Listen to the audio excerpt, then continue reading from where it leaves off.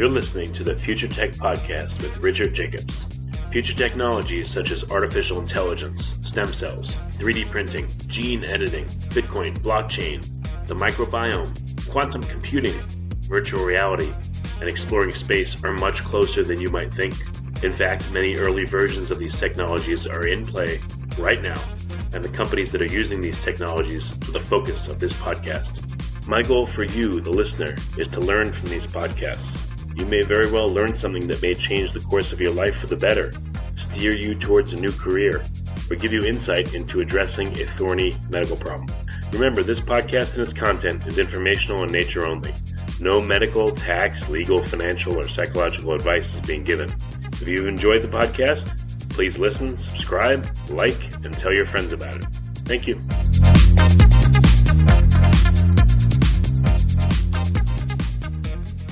Hello, this is Richard Jacobs with the Future Tech Health Podcast. I have Rano Goodrow.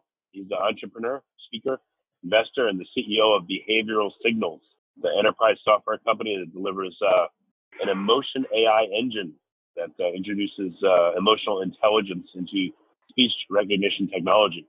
And Rano's been awarded the Entrepreneur of the Month by CIO Magazine and U.S. China Pioneer Award by IEIE. He's been listed amongst the top 10 entrepreneurs to follow in 2017 by the Huffington Post. He's been a featured speaker at the World Government Summit in Dubai, Silicon Valley Smart Future Summit, and the IEIE in New York.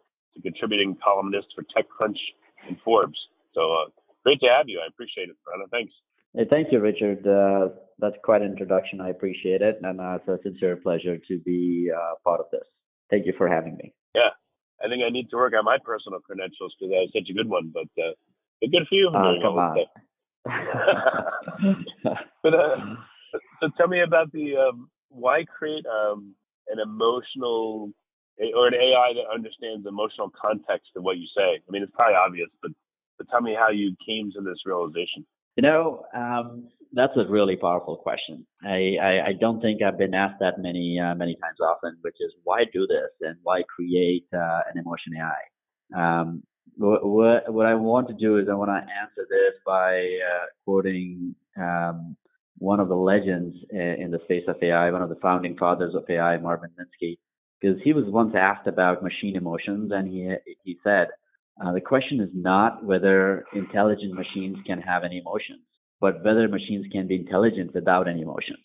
And so I personally feel that it is an essential piece of artificial intelligence in general, but is also an essential piece of voice interactions. And, we should talk a little bit more about voice interactions. I know you have a specific interest in that area.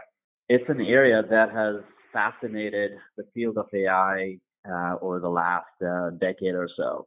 But if you think about how things have progressed, just a few years ago, and I'd say not too far back, maybe 5 to 7 years ago, aspects such as NLP were considered cutting edge. This was experimental and bleeding edge stuff. Fast forward into 2019 today, NLP, or just sort of the part of what is being said and translating the actual speech into words accurately, is state of the art. It's as accurate as it needs to be. It's even more accurate than potentially a human can achieve. And so with that, and if you consider interacting through voice is the most fundamental intrinsic part of it's almost like an innate human reaction. So a baby can communicate through voice, and even though there's still language barriers, they don't understand how to say certain words, and an adult can understand a baby. And that's why voice is so powerful, and that's why voice is even more powerful than, say, touch in terms of how we want to interact with other people or devices or for whatever.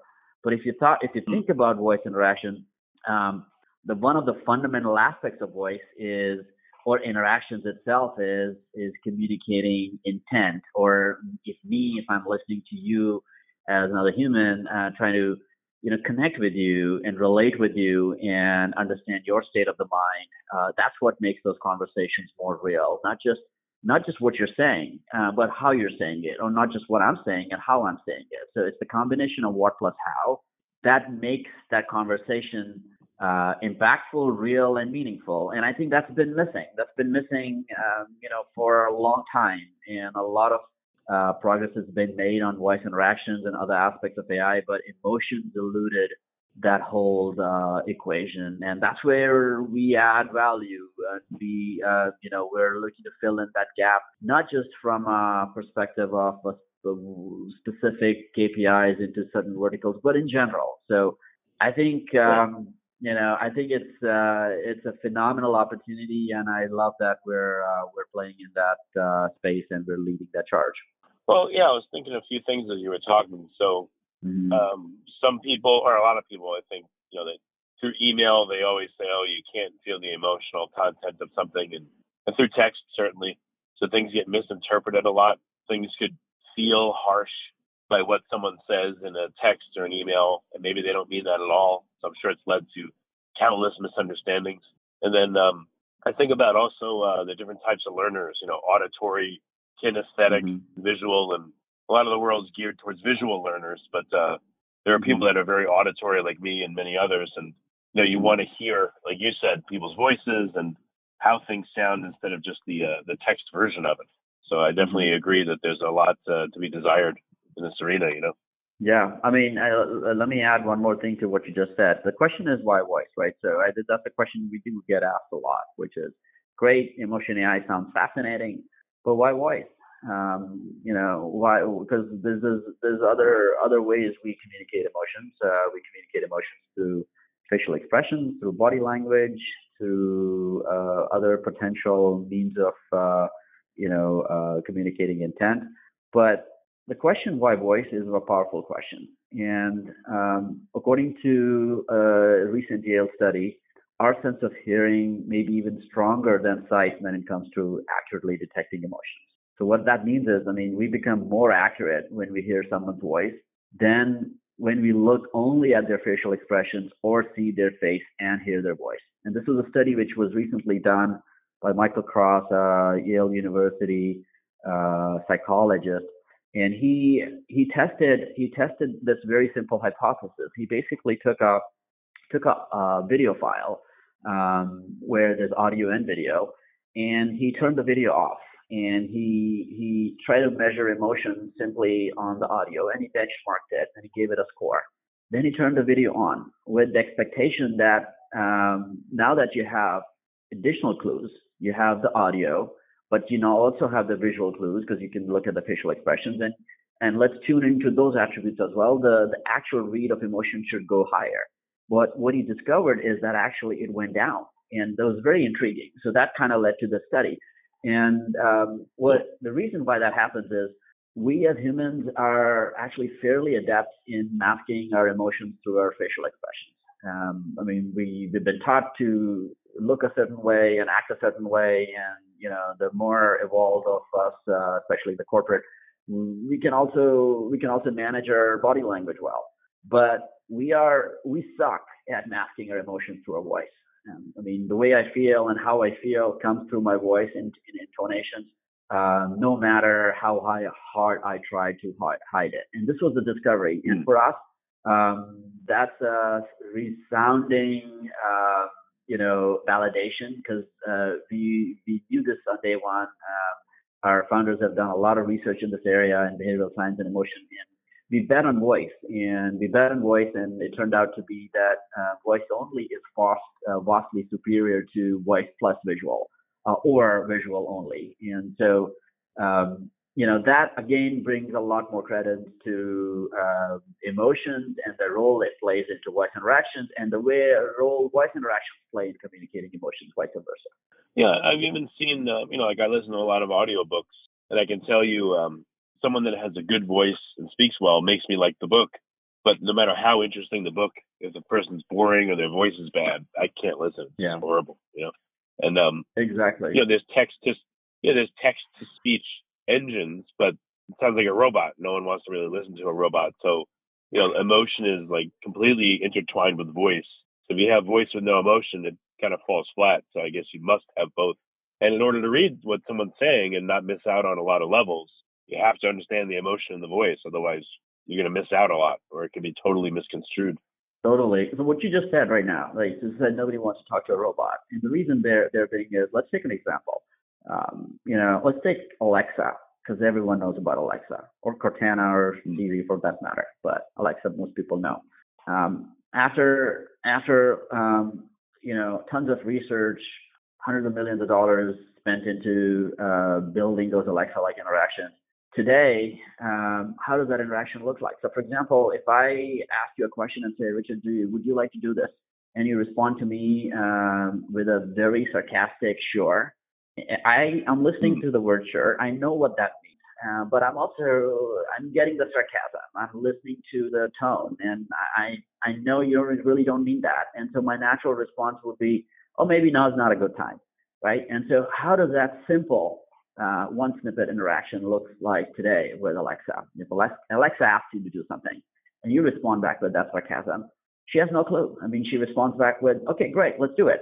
So, and that's why people don't want to interact with robots, or for that matter, inanimate human systems, because they are not relatable, because emotions are what makes a human and a human conversation more relatable. And we today can make that happen possible. It's today. It's not in research. It's not something that we're working on that's going to be available 5 years from now. We have that capability. We're applying that capability into a variety of different specific business use cases, and we can make Alexa more emotionally aware, which would mean that she'll be more relatable, and that would mean we'll be able to talk to Alexa more, and Alexa would be more useful.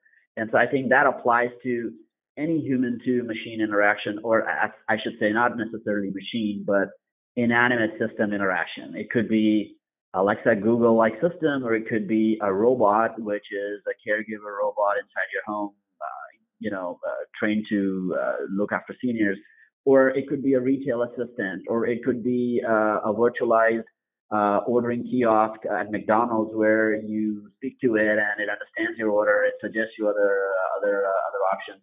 Any system that you're interacting with through voice, which is not a human, would need a capability to be more human-like. So how would this work? How would you program into an AI system the ability to recognize emotions? I mean, there's certain numbers of emotions that you would handle at first, or there's probably infinite ones, and intonations and stresses and accents and things like that. So it seems like a hard thing to quantify. Yeah. So our core capabilities can be sort of roughly put in three buckets. The most, the most obvious aspects of it is tenets of essentials of speech synthesis, which is, there's a conversation that's happening, trying to figure out who's speaking when, who's speaking fast, who's speaking slow, who's cutting someone off, speech overlap, the speech listening ratios, gaps, et cetera, even gender, right? And all those are the aspects of interactions and speech synthesis. Now, the other aspect is the what part, which is what is being said. So you're saying something, can I accurately translate that into actual words? And that's where the NLP comes into play, and we have our own homegrown NLP that we built to fine-tune towards this capability. But our core offering, our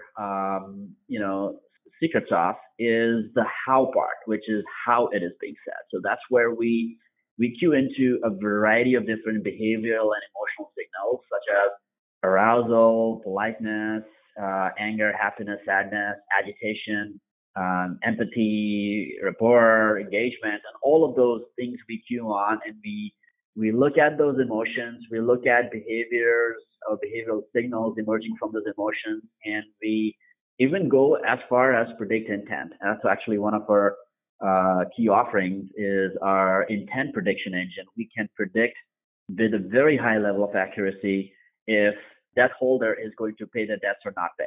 They're saying something, but do they really mean it? Or if you are in a conversation with a client who you're trying to sell something, we can predict if the person's going to buy or not going to buy. And so the propensity to pay and propensity to buy prediction prediction questions. So we could do all of that, and those are the different things we do, and those are the different things we offer. Now, how do we do that? Years of research. The tech is founded out of USC, where a lot of research has been done. That's where our founders worked and researched from the sales labs and the behavioral labs. We focus primarily on intonations, so it's somewhat language agnostic, but it's a combination of linguistics and intonations. But vast majority of our focus is in intonations, which is the emphasis on words and how certain things are being said. And so as a result, the capabilities are largely portable to any language, accent agnostics, etc. So what's an interaction look like? Do you have any models set up, or how far along is this project? Yeah, we have a variety of capabilities in place today commercially. Our core offering can be thought of as a vertical agnostic platform offering. So think of ourselves as a TensorFlow-like offering on top of which other capabilities and specific products can be built. We sell into a variety of different verticals, so like inside sales, like contact centers, BPOs. There we go after traditional KPIs such as propensity to pay and buy, customer satisfaction, call success, agent customer matching, et cetera, et cetera. When we apply the tech into health tech, so we have a client using our technology, and they deal with a platform that manages patients with depression. So they use the technology to predict a propensity for suicidal behavior. Very different use case than, say, managing agent engagement or matching the right agent with the right customer. We talked about these use cases. We also apply the technology into virtual assistants and robots. So we're working with a few players that are building social robots or companion robots. And our goal there is to make that robot more empathetic and more emotionally aware, and at the end be more useful and be more relatable. So all those use cases we apply into today. I mean, those are the different engagements that we have with various customers at this point. So what has been have you been able to get really good fidelity on emotions and voice? Does it depend on the person's emotional state or the context? Like, what are some of the details that make this either easy to do or incredibly difficult to do? It is very hard. This is not an easy science. This is certainly work in progress in terms of applying that. So if you think about it, applying emotion recognition science to a conversation that is in a specific domain where the context is largely contained and understood, which, like, for example, an agent customer conversation, or maybe a conversation between a debt collector and debt holder, where the calls are high quality, properly recorded, or being assembled with professional equipment, and you have proper annotations and labeling in place, you get a very, very high level of accuracy. Now, when you say that, could you generally just sense emotions of a random conversation happening in a cafeteria? That's very hard. There's a lot of noise tenants to it because you're focusing on intonations, but you're getting a lot of false alerts. So those are the things which are sort of more of a stretch goal for us, which is, can we eventually apply the capabilities into general conversational AI? Those are the areas which we are researching on. Those are the noise, signal reduction and other aspects of working with data that may not be optimal or may not be super high quality. Those are the things which are sort of more in the future. But a lot of these other conversations, a lot of these other interactions in a business setting, we're able to achieve a fairly good level of accuracy. Definitely adequate enough for businesses to build specific value propositions on.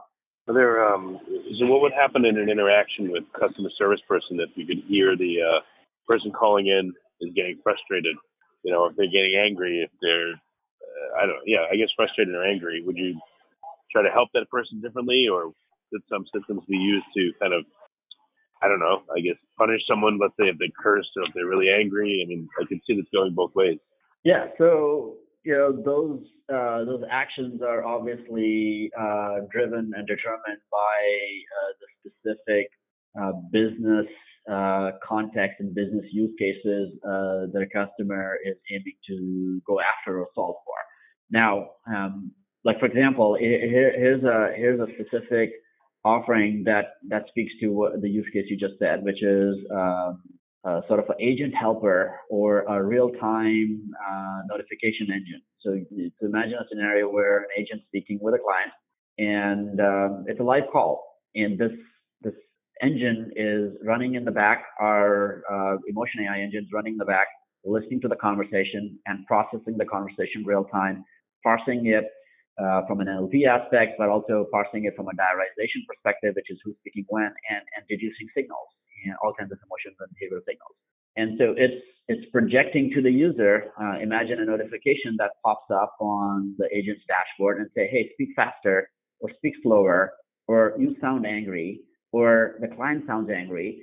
And those are the signals that are chosen to be presented to the agent based on where the partner solution feels is valuable, and how the agent reacts to it. It obviously depends on what outcome you're trying to achieve.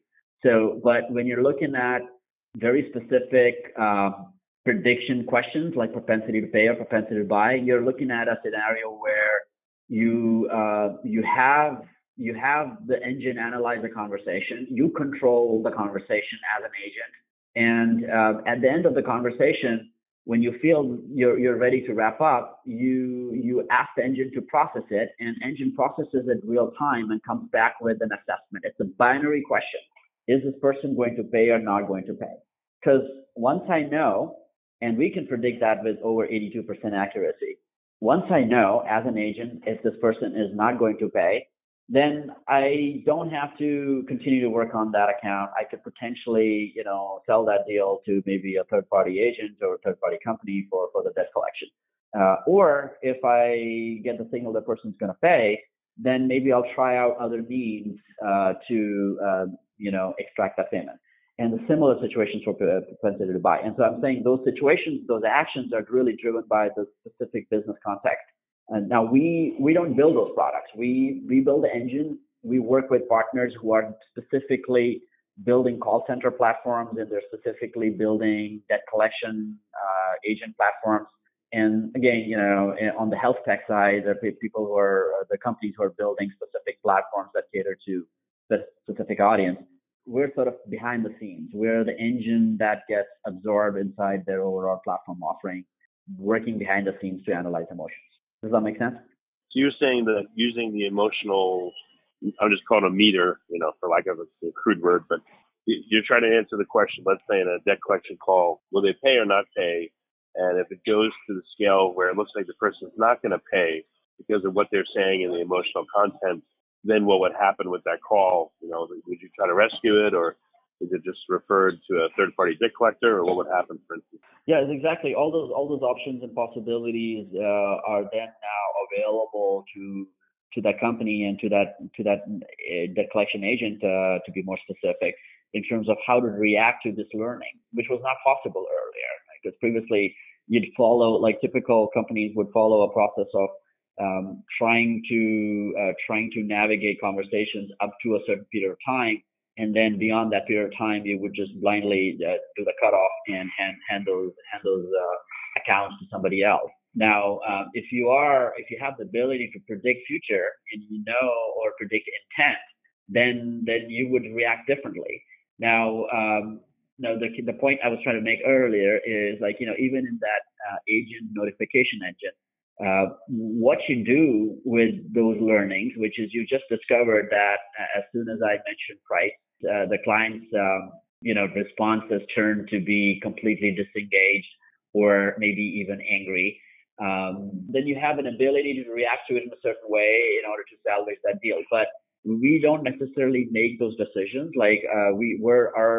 Our core is to offer those capabilities. In terms of what you do with those capabilities and how you build that into your experience would be sort of dependent on the platform providers that we work with, or basically our clients and our customers. So if you have an agent, you wouldn't have to listen to all their calls to know that this agent for some reason is getting 35% angry responses and has a low collection rate, and this agent has only 20% negative and has a much higher collection rate. Yeah, for sure. I mean, that's actually another core offering which we work towards, which is what we call an audit engine. And so today, actually, so what you're referring to is a mega use case. And so, for example, if you think about it, you've been on a call with a bank or an insurance company, for that matter, any company where you've been on a call with a customer service agent, and that call is being recorded because you get that message. The question is, what happens to those recorded calls? Hundreds of thousands of calls, those are being recorded for the purposes of compliance and adherence. What happens to it? Now, typically, there's an audit. There's an audit to monitor compliance, but that audit is entirely random.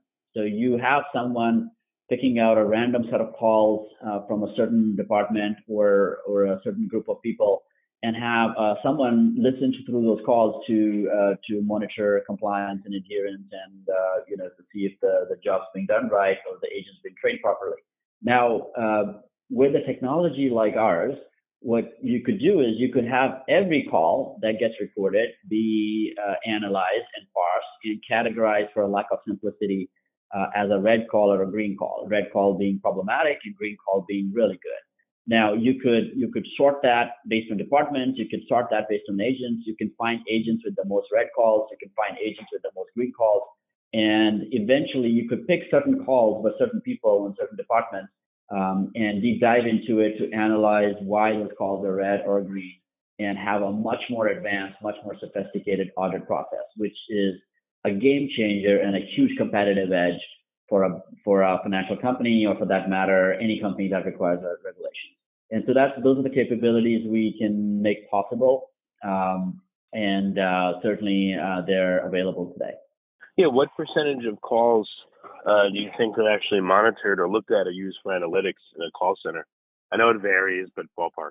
I don't really know the actual percentage, but I have to say it's a very, very small percentage, just simply because it's a manual task. It's more of a stick approach than a carrot approach. And so it's just, there's a chance that your call can be monitored, but the fact that an agent is talking to hundreds of clients a day, and there are hundreds and thousands of agents online from a typical call center, the percentage of the calls that actually get monitored is very low. Now, over the years, there have been other technologies in play, especially around the NLP and the linguistic side, where you're parsing the conversation into the actual words, and you're looking for certain keywords that shouldn't be said, and you're queuing in for curse words and queuing in for certain other specific keywords, like, hey, did you ask for Social Security where you shouldn't have asked for it?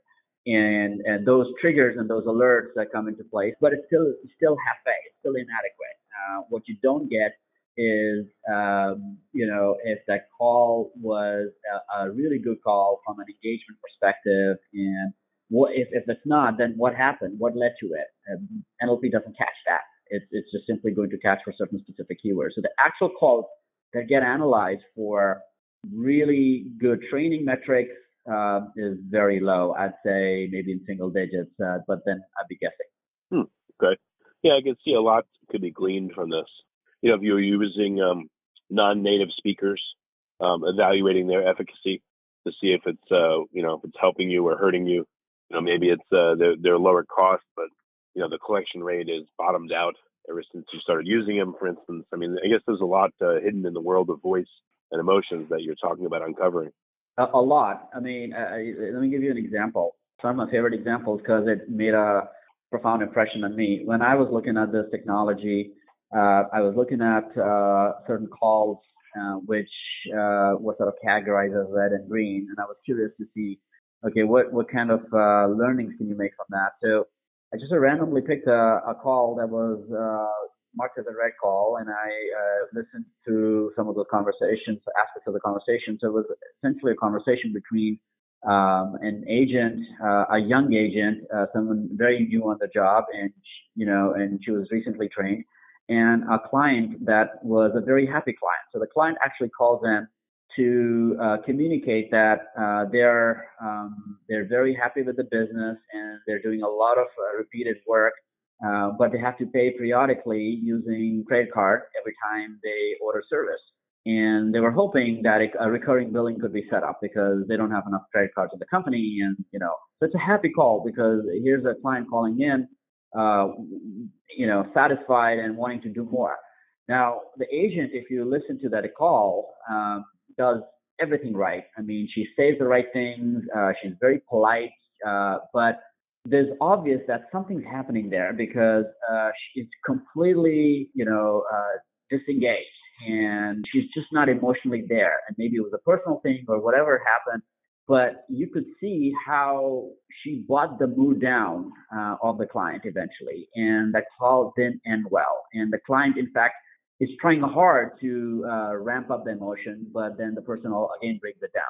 And so, I was curious to see what happened in the call. So we looked into that and we realized that that agent left about 4 to 5 weeks after and left the job after thousands of dollars had been spent on her training, and she just left the job. So those are the things which are impossible to catch unless you have a capability like what we deliver to, because you simply can't, NLP can't catch it unless you're listening to every call.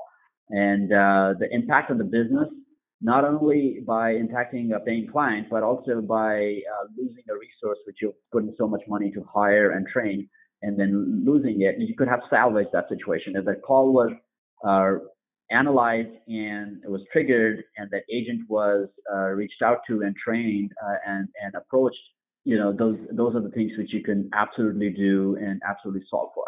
Yeah, that's interesting. I've been on, unfortunately, many customer service calls. You've been on a lot of calls. Well, I know. I mean, even customer service calls, I have to call and my bank or wherever. And if the person doesn't care and you can hear it, it's frustrating. It makes you not want to talk to them, Obviously, if they can't understand what you're saying, if they don't speak English well, for me, that's frustrating. But if they don't care, it makes me really angry. And I really don't like that, especially if I'm having a problem with the account. And I just, I want to talk to my manager. And, what if you have a customer service person that's having a really bad day and they take it out on callers? Or what if you see their emotional scoring is trending downwards? That could point out something's wrong with them in their personal life. Maybe you can intervene in a positive way. Hey, we noticed that your calls are getting more and more hostile for some reason. What's going on? How do we fix this? I mean, so there's a lot. I guess there's more than I can even imagine is involved.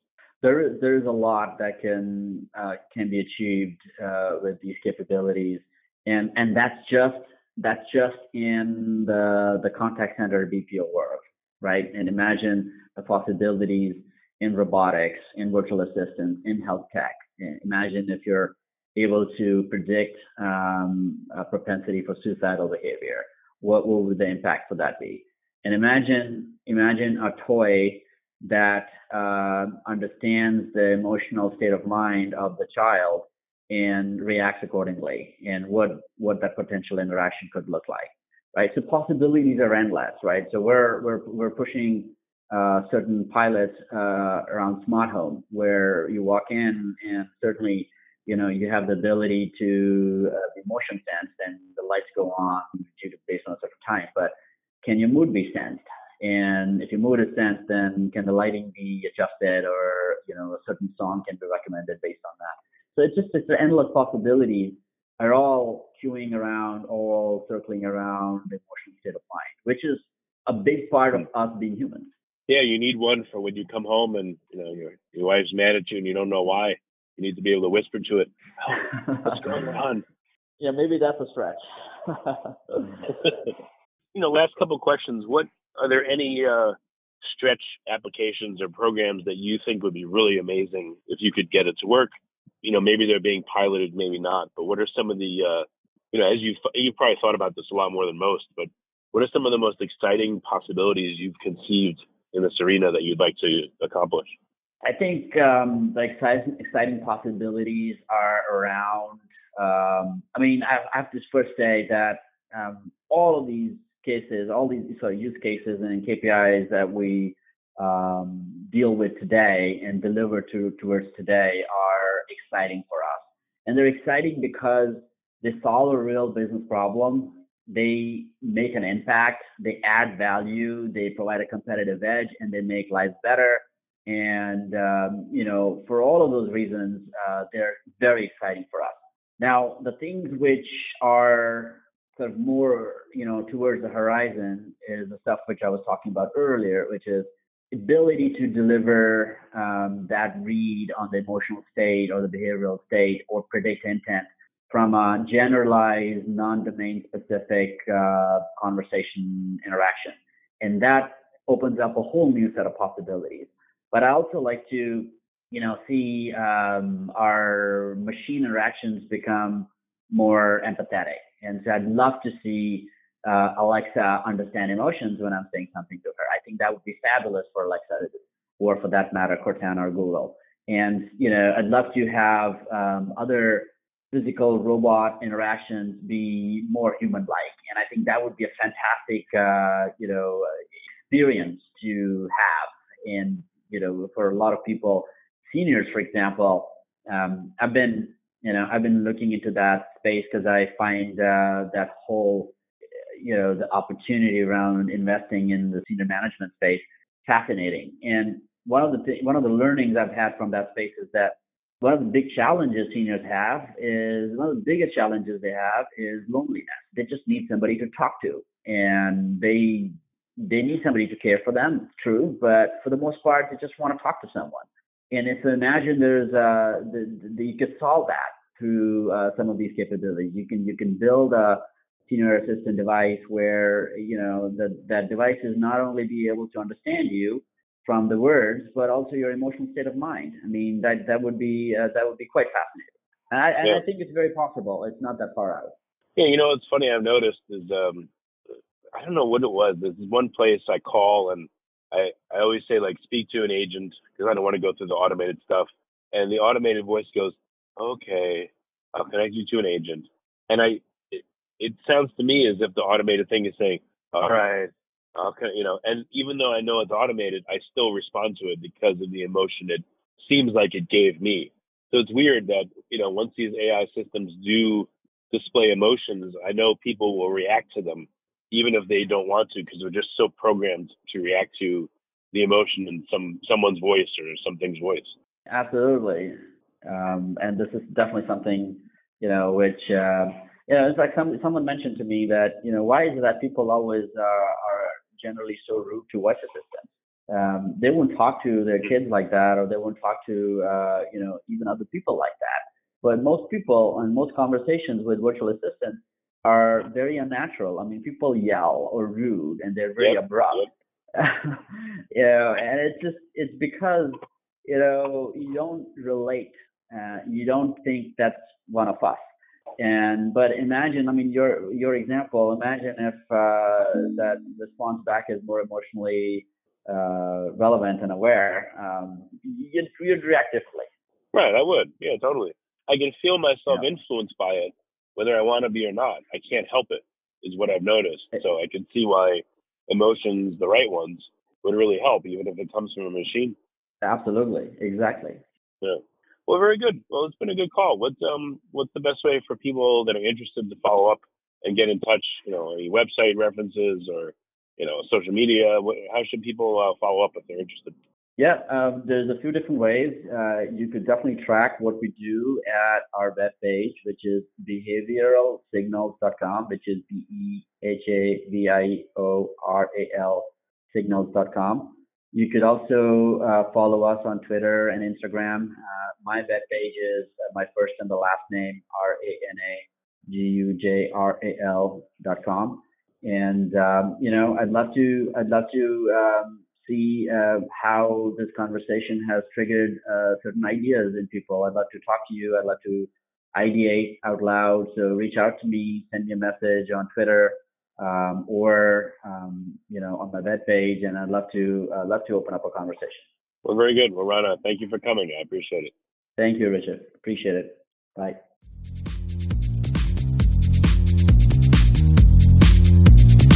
You're listening to the Future Tech Podcast with Richard Jacobs. Future technologies such as artificial intelligence, stem cells, 3D printing, gene editing, Bitcoin, blockchain, the microbiome, quantum computing, virtual reality, and exploring space are much closer than you might think. In fact, many early versions of these technologies are in play right now, and the companies that are using these technologies are the focus of this podcast. My goal for you, the listener, is to learn from these podcasts.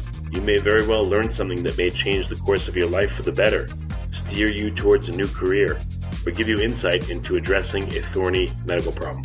Remember, this podcast and its content is informational in nature only. No medical, tax, legal, financial, or psychological advice is being given. If you enjoyed the podcast, please listen, subscribe, like, and tell your friends about it. Thank you.